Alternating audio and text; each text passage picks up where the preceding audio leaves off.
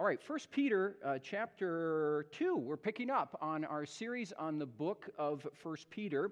And so if you got your Bibles or you got your devices, or if you like to look at the overhead, you're going to see the passage that we're dealing with on the overhead. It's 1 Peter chapter 2, and we're going to begin reading at verse 4, and we're going to read through verse 10. So we're picking up on where we left off a couple of weeks ago. And we're going to read from this passage now. And this morning, what we're going to be dealing with basically is really addressing these three fundamental questions. And that is this. And they're really, really fundamental questions. Who are we as individual Christians and as a church? Just who are we? And who should we be? And finally, why are we here? Why do we exist as a local church? Why does any local church exist in this city or in this country or the world? We're dealing with matters of identity and purpose. Okay, so let's look at our passage because Peter addresses that beginning at chapter 4. So again, 1 Peter 2, beginning verse 4. As you come to him, and who's the him? Well, that's Jesus, who's called a living stone, rejected by men, but in the sight of God, chosen and precious. You yourselves, like living stones, are being built up as a spiritual house, to be a holy priesthood, to offer spiritual sacrifices acceptable to God through Jesus Christ. For it stands in Scripture, behold, I am laying in Zion a stone, a cornerstone chosen and precious, and whoever believes in him will not be put to shame. So, the honor is for you who believe, but for those who do not believe, the stone that the builders rejected has become the cornerstone, and a stone of stumbling, and a rock of offense. They stumble because they disobey the word, as they were destined to do. But you are a chosen race, a royal priesthood, a holy nation, a people for his own possession, that you may proclaim the excellencies of him who called you out of darkness and into his marvelous light. Once you were not a people, but now you are God's people. Once you had not received mercy, but now you have received mercy. We're going to end our reading at that point. You know, over this past week, especially over the last couple of days, I kind of immersed myself in this passage, I realized just how incredibly dense this portion of the Scripture that we just read really is. I mean, it's very compact, and there's a lot here. And there are so many phrases in this passage that really could be a sermon in and of themselves. So the challenge then for a pastor or a teacher is to basically take all of that content and kind of condense it in kind of a simple way, in an understandable way, and applicable way, and hopefully by God's grace and Spirit, I'm able to do that this morning, and God will give us His grace to understand what is spoken. Another thing I want to draw your attention to at the outset is, and I will be drawing your attention to this morning. It's very interesting here that what Peter is doing under the inspiration of the Spirit is he's drawing a lot of parallels, a lot of connecting points between the New Testament and the Old Testament and the New Testament. And what he's doing is he's drawing upon the Old Testament to give us an understanding of our identity and purpose. So bear that in mind as we go through the passage together. So very briefly, as a quick intro, I want you to imagine this.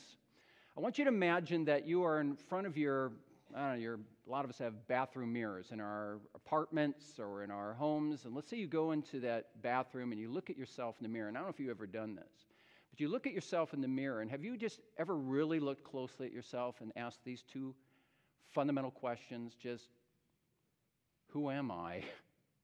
Who's this person I'm looking to in the mirror? And really, why am I here? Why do I exist? Why am I on this planet? You would think that a lot of individuals, let's say in their teens and 20s, as they're trying to kind of find themselves and their place in the world, would be doing that kind of thing. And yet, it's always very healthy for each and every one of us. I don't care if you're in your 30s, 40s, 50s, 60s, or you're an older person, always just to periodically ask yourself that very fundamental question. Just who am I at this stage of my life? And what is God calling me to do in this world? Why am I here? Why do I exist? And not only is that important for us to do as individuals, but for every local church, including Pathway, we need to ask ourselves the question, just who are we as a church, biblically speaking? Biblically speaking. And really, what is our purpose? Why are we here? Why are we here in this place? Why over the last couple of years has God put this church together? What is our purpose? Where are we going? And it's important for us to ask that question because it keeps us, and especially keeps the leadership, very focused and intentional about what they're doing and how they're leading the congregation and how we should be functioning as a church, as the body of Christ, not only among each other, but especially in the city. So we're going to be looking at that this morning, okay? Especially the focus on, well, us as individuals, but also as a church. So without further ado, I want to draw your attention to the opening verses 4 and 5, where Peter gets immediately into what we would call our identity, who we are as the body of Christ. And notice these words. As you come to him, that is Jesus, who is noted as a living stone. Now, we oftentimes don't think of a stone as, something living. We think of a stone as inanimate. It doesn't move, it's just there. But Jesus Christ is called a living stone. I'll explain that a little bit later on because the passage later on does speak about this. So as you come to him, a living stone rejected by men, but in the sight of God, chosen, that is the word there, electos, elect and precious, you yourselves, now there's that term again, like living stones are being built up as a spiritual house to be a holy priesthood, to offer spiritual sacrifices acceptable to God through Jesus Christ. Now, I want you to take a close look at, if you got your Bible, look at your Bible. If you got your device, look at your device, or otherwise look on the overhead. And I want you to look at the various images that Peter draws upon here. He talks about a spiritual house. He talks about living stones. He talks about a priesthood. He talks about sacrifices that are offered by priests. So you see what he's doing here. Remember what I said before the sermon. There's a connection here that he's making all the time between the New Testament, Old Testament. And in this case, particularly between the church and the Old Testament temple. So, if you and I want to understand who we are as a church, you got to go back to the Old Testament. Begin there and then see its fulfillment, particularly the fulfillment of the Old Testament temple and the church. All right?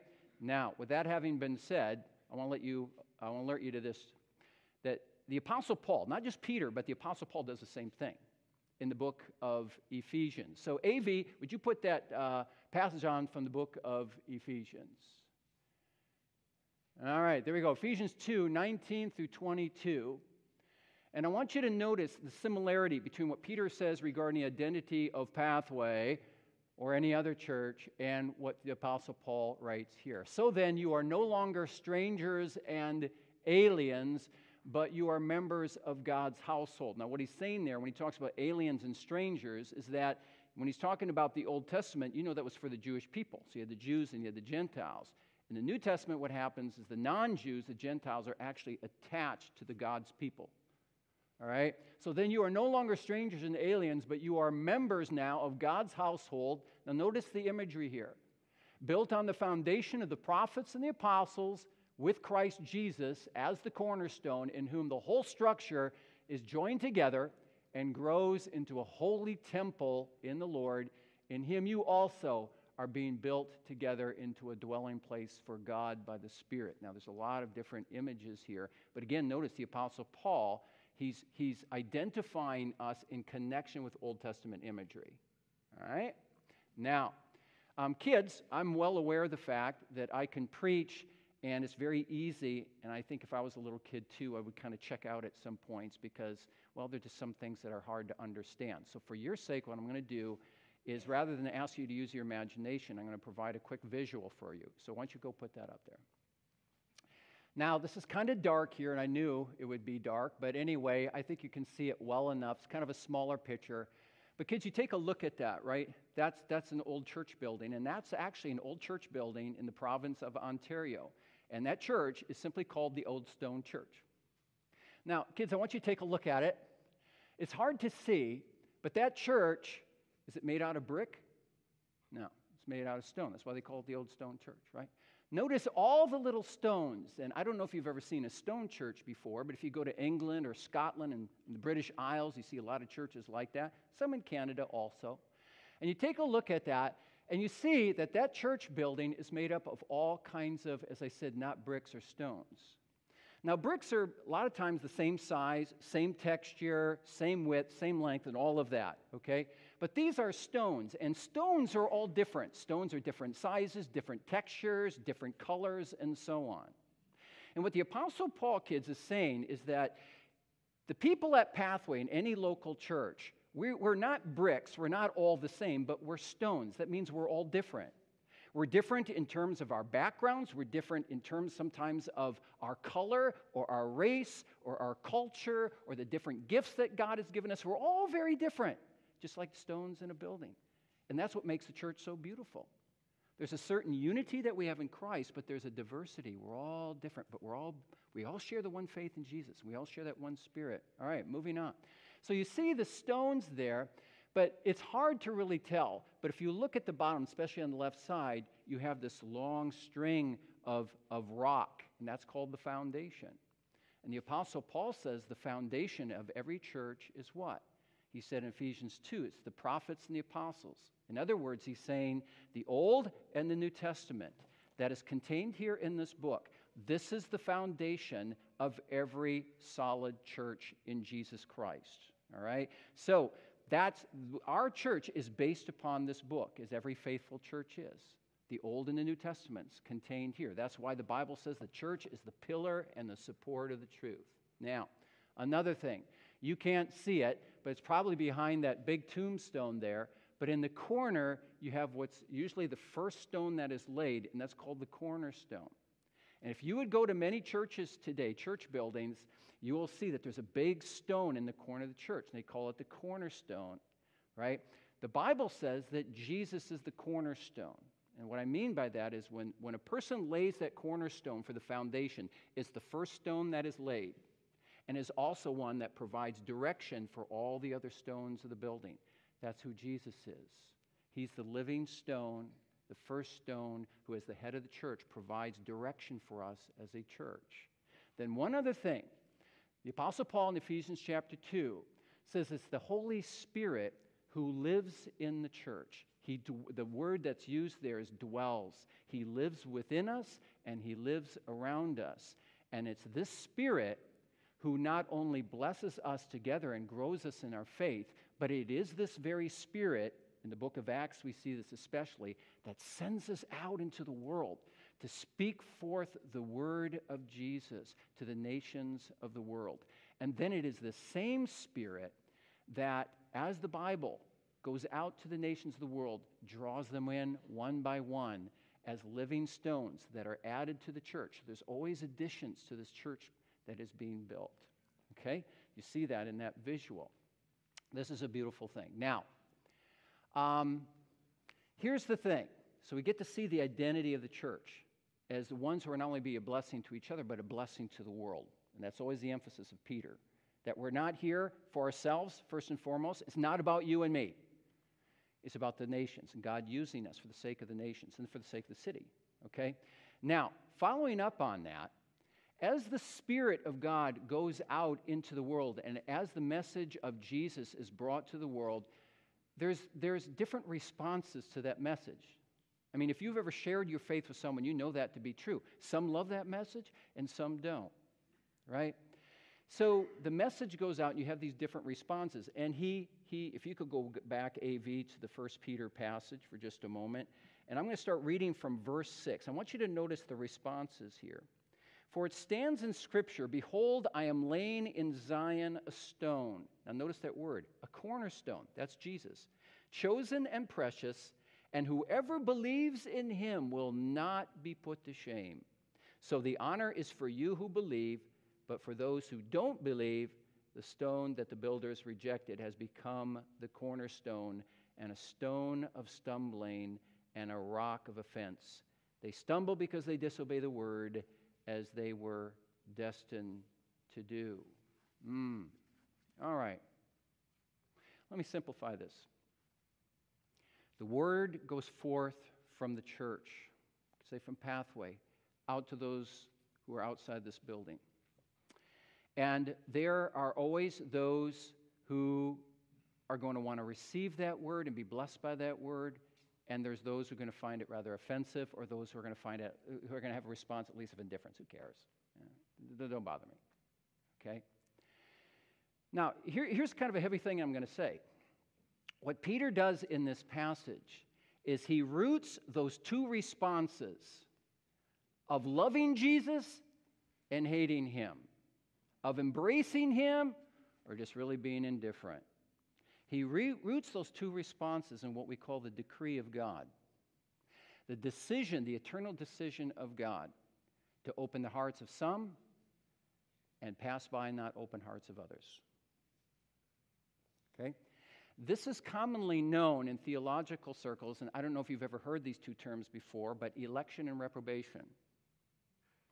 And what I'm going to do is I'm not going to go about explaining all of what that is about now, not because I'm afraid to, but because we're going to deal with that at a later time. It has to revolves around this whole heavy doctrine of predestination, okay? We'll deal with that at a latter time, because a lot of people have a lot of confusion about that doctrine. I'm not going to deal with it now because while it's here in this passage, it's not part of the main theme of this passage, okay? But I want to demonstrate that. First of all, notice that Jesus Christ is the one who is chosen. That word is electos. He's elect. He's elected by God to be the Savior of the world, okay? And then it talks about those who are then you and I as the elect, those who are chosen in Christ so that we might have the opportunity then to believe in Jesus Christ. So those who are chosen by God in Christ before the foundation of the world from all eternity, then by the grace of God, according to that decree, actually are drawn irresistibly, invincibly to Jesus Christ. That's a beautiful truth. And again, I want to fill it out at a later time. But I want you to notice something also here. It says, those who find Christ a rock of stumbling and a rock of offense. Notice verse 8, they stumble because they disobey the word. But that's not where it ends. It says, and to this they were destined to do. Or literally in the original language, they were pointed to that. This is a great mystery to us. And we have to be careful of probing the mystery beyond what the Bible reveals. But what you have is you have those, let me just put it this way, and simply on the basis of this passage. What you have in the end is you have two different types of people in the world, ultimately, as they respond to the word, as they respond to the gospel. Okay? So, even if you look at Pathway, we have different people of backgrounds, different histories, different colors, different cultures, these kinds of things. Even though we're all really quite different, fundamentally, there's only really two types of people. Those who believe and those who don't. Those who embrace Christ, those who reject him. Those who love him, those who don't want to have anything to do with him. The church always faces this as it brings the gospel to bear in the world. Here's the question that the Bible deals with and that the book of 1 Peter deals with often, and that is this. What's supposed to be the relationship of those who are in Christ to those who are outside of Christ? To those who love Jesus and those who stumble over him? Either because they find him offensive or they just have an indifferent attitude. What's supposed to be our relationship? Fundamentally, what's supposed to be the relationship between the church and the world? And you know, if you go back in church history, it's kind of interesting. If you do a bit of study on this, what you see is oftentimes the Christian's response in terms of their identity and purpose toward the world is this Christian response either falls into the realm of either one or three camps. The first camp is this, and we're talking about our relationship with the world. The first camp is basically this: that there are those who kind of have an us kind of versus them mentality. It's not like we're nasty to people in the world, but we're a little bit at arm's length. And it's not because we just think people are nasty and we're the best people in the world. But oftentimes what happens is that there is the fear and possibly the suspicion that if we get too close to the world, and especially when you're a young parent, and I get this because Joy and I had 4 young kids at one point too, you want to guard them from the negative influences of the world. Don't forget what the Apostle Peter taught in Acts chapter 2. He refers to the world as a wicked and perverse generation. The Apostle John says the whole world is in the power of the evil one. So we well understand that. So what happens is that because we read that in the Bible, it's kind of like us versus them or us kind of against them because we want to remain a holy people. We want to, for the sake of our kids, provide them a godly witness, and that's what we should be doing. But sometimes what happens in a church is oftentimes more one of emphasis. What we do is we kind of circle the wagons so that we end up really becoming somewhat irrelevant to the world because we're just taking care of our own. That's one emphasis, and it's easy to fall into that. The other is the opposite, where we're not separationists as much as we are what we call accommodationists. And sometimes you get in churches that are all, and we talk a lot about this at Pathway, we're all about, we want to reach the gospel. We want to reach the culture with the gospel. And we want to be missional. It's a big buzzword today. And sometimes churches that are so missional are always so much focused on what is the outside because they want to build bridges that actually what happens is you get too close to the fire and then you actually start getting burned and you start losing some of the distinctives of your faith over time. And then you fall into compromise, and that's not a healthy thing either. So you see those two extremes. You got separationism, you got accommodationism, and then there's a third camp. And the third camp is not what we call the separationist camp or the accommodationist camp, but the infiltrationist camp.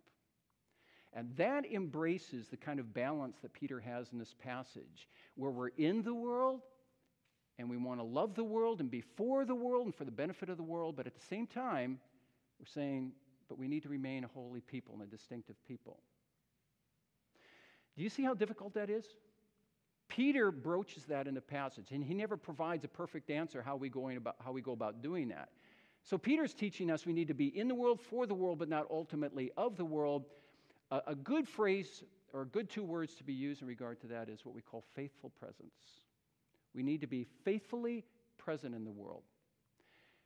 And when you think of those 2 words, then you automatically think about the ministry of Jesus.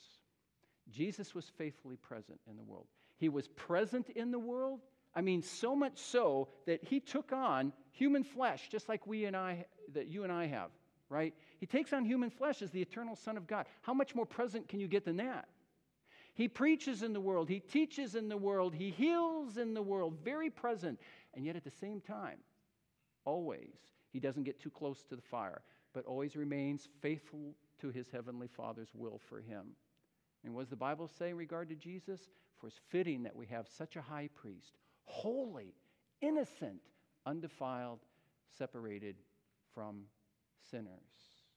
Being faithfully present is not an easy thing. It's not easy to follow Jesus or the words of Peter in this whole book, right? But that's who we're called to be, a faithfully present people. I want to draw your attention to one quote from a man named James Davidson Hunter. Could you put that up there now, A.V.? Take a look at this quote. He says, "A theology of faithful presence is a theology of engagement in and with the world around us. It calls the church to bear witness to the shalom of God." That word shalom actually comes in the Hebrew. It means to be health, a source of health and blessing and joy to the world. So he calls us to bear witness to the shalom of God where he has placed them. As Jeremiah 29:7 says, "Seek the welfare, the shalom of the city where you are in exile, and pray to the Lord on its behalf, for in its welfare," the Hebrew is shalom, "you will find your own welfare, your shalom." You think of the Israelites, and I'm going to get back to the passage in just a moment, but I want to explain this. When you think of the Israelites, remember when they were held captive in Babylon? That was a hostile culture. It had been very easy for God's people to do this with Babylon and just say, you know what, we're going to ride out the 70 years that we have here, and then we're done. We're out of here. They didn't do that. But neither neither did they do what they could have easily done, and that is accommodate to the culture and actually become like the Babylonians. God says, don't do that either. What God says is, I want you to be for the shalom of the city, and I want you to pray for it. Because when that culture finds its shalom and its blessing, that's where you're going to find your blessing as well. That's called faithful presence. One other quick thing. You know what? Micaiah and Layla and Parker and Jenna, and now as I learn, Renee, you know what they're doing when they go to the mission field, when they go to Mexico? Or when they go to Baja, or the Baja Peninsula, Mexico, or if they go to Zambia,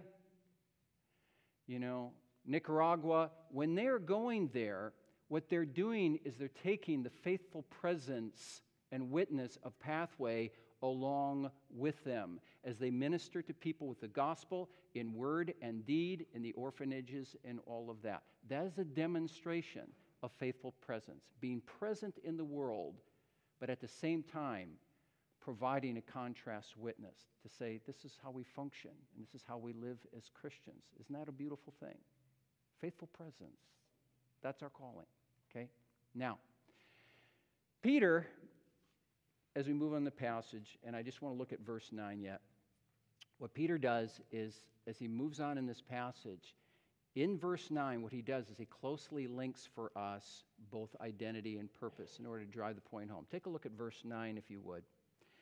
But you are a chosen race, a royal priesthood, a holy nation, a people for his own possession. Now here's the purpose.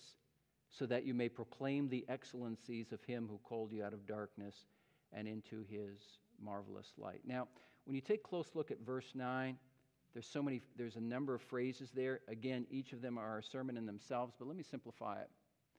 The Lord is saying, as regards your personal identity and mine, and our identity and purpose as a church, that we are a chosen, select, and set-apart people to be a kingdom of priests in this world.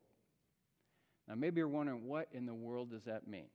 Because when you and I think of priests, we either think of Old Testament priest, or maybe the gentleman that I shared a wonderful conversation with a number of months ago when flying from Chicago to Vancouver, sat next to a Roman Catholic priest, just had this very, very interesting conversation. When I think of priest, I think, black, and you got the collar and everything. But in reality, we're all priests. Now, what do we mean by that? All right, kids, I want you to listen in one more time. I'm going to explain this really simply and briefly. You know who a priest was in the Old Testament? He was a person who stood in the middle. You say, what do you mean by that? He stood in the middle between God and God's people. And as a priest, he was called to bring something of God to God's people and something of God's people to God. So to put it simply, he brought something of God to the people. What was that? It was the law, because God gave the law for his people. And it was the calling of the priest to teach that law so that people could know who God was and how God wanted them to live. But he also brought something of the people to God.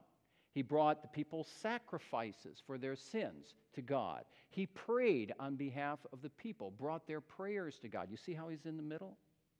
Now, when you take a look at the Old Testament, the priests were a part of a special class of individuals set apart for this very purpose.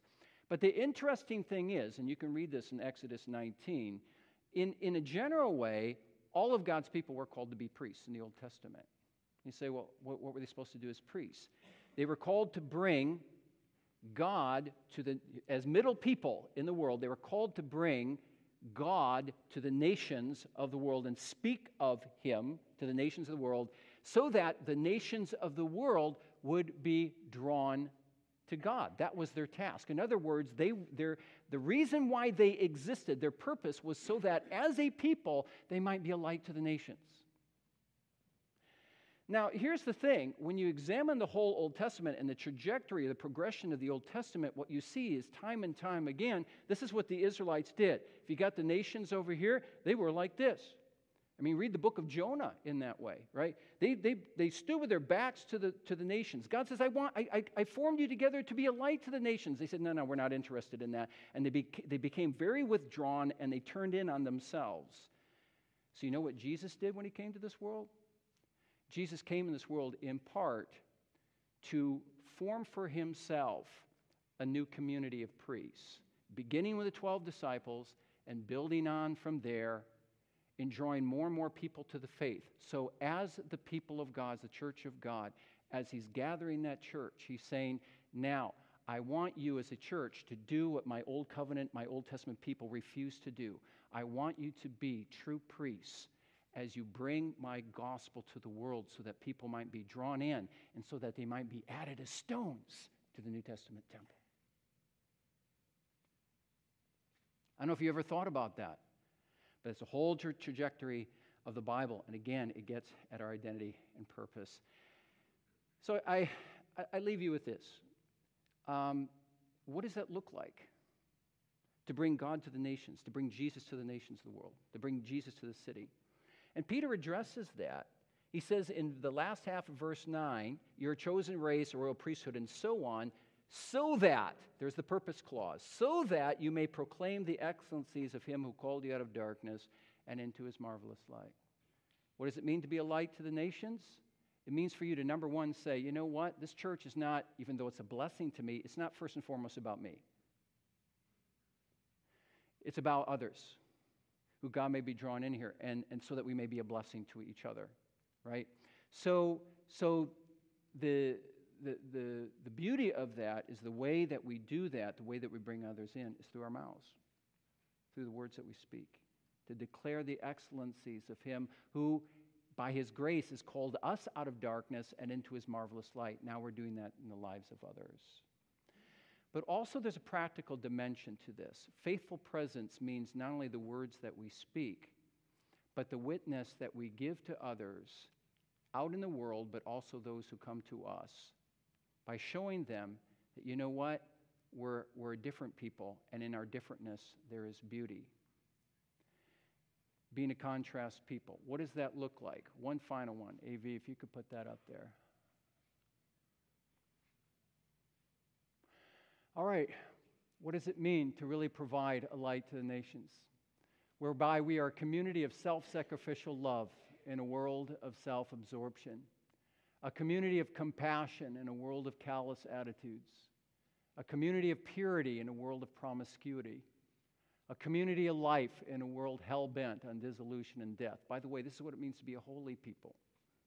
A community of simplicity in a world of material excess. A community of truth in a world of lies. A community of conviction in a world of spiritual confusion. And a community of hope in a world of despair. So, let me ask you this. If people come into the context of Pathway, will they get that sense?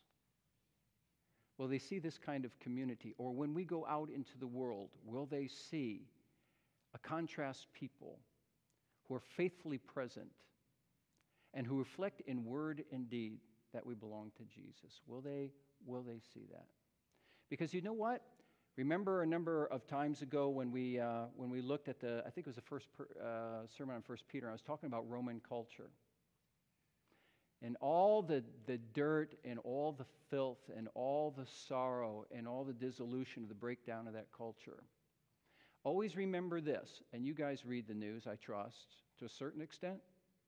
As you look at where our culture is going, and it used to go like this. Now it's going like this. And we're going, where is it all going to end up in the wash? It doesn't look pretty. You know what's happening with this? We are recreating Rome.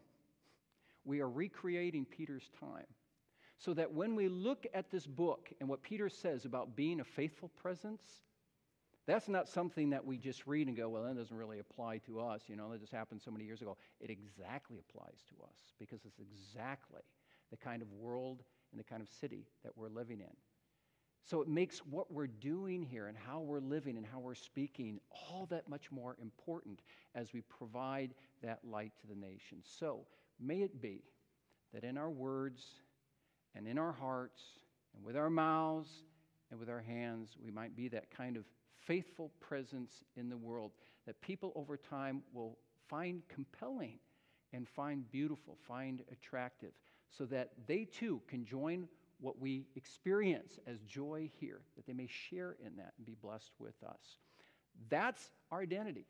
It's not an addendum to what we do, just a little attachment. It gets at the heart of our identity, and it gets at the heart of our purpose, as Peter teaches us here in this passage and in the rest of this book, which we're going to be exploring more in the weeks to come.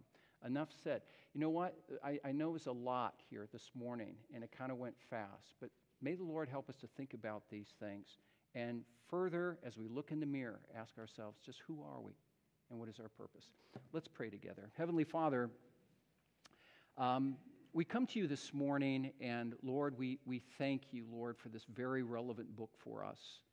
And we pray, O Lord, that as the weeks go by, more and more of the teaching of 1 Peter might resonate within us, to fully form in us and further refine in us our identity and our purpose. Lord, we do pray for that. Lord, there are so many needs in the world. We think of Nicaragua, and we think of Mexico, and we think of Zambia that were mentioned this morning, and we think of Iran that we mentioned this morning. Oh, Lord, so many needs. Even needs in our own city that Jenny will be talking to us about in just a moment. Father, give us a heart for these things, and help us to be that kind of faithful presence in the world and in the city that you call us to be. God, grant that, we pray. In Jesus' name, amen.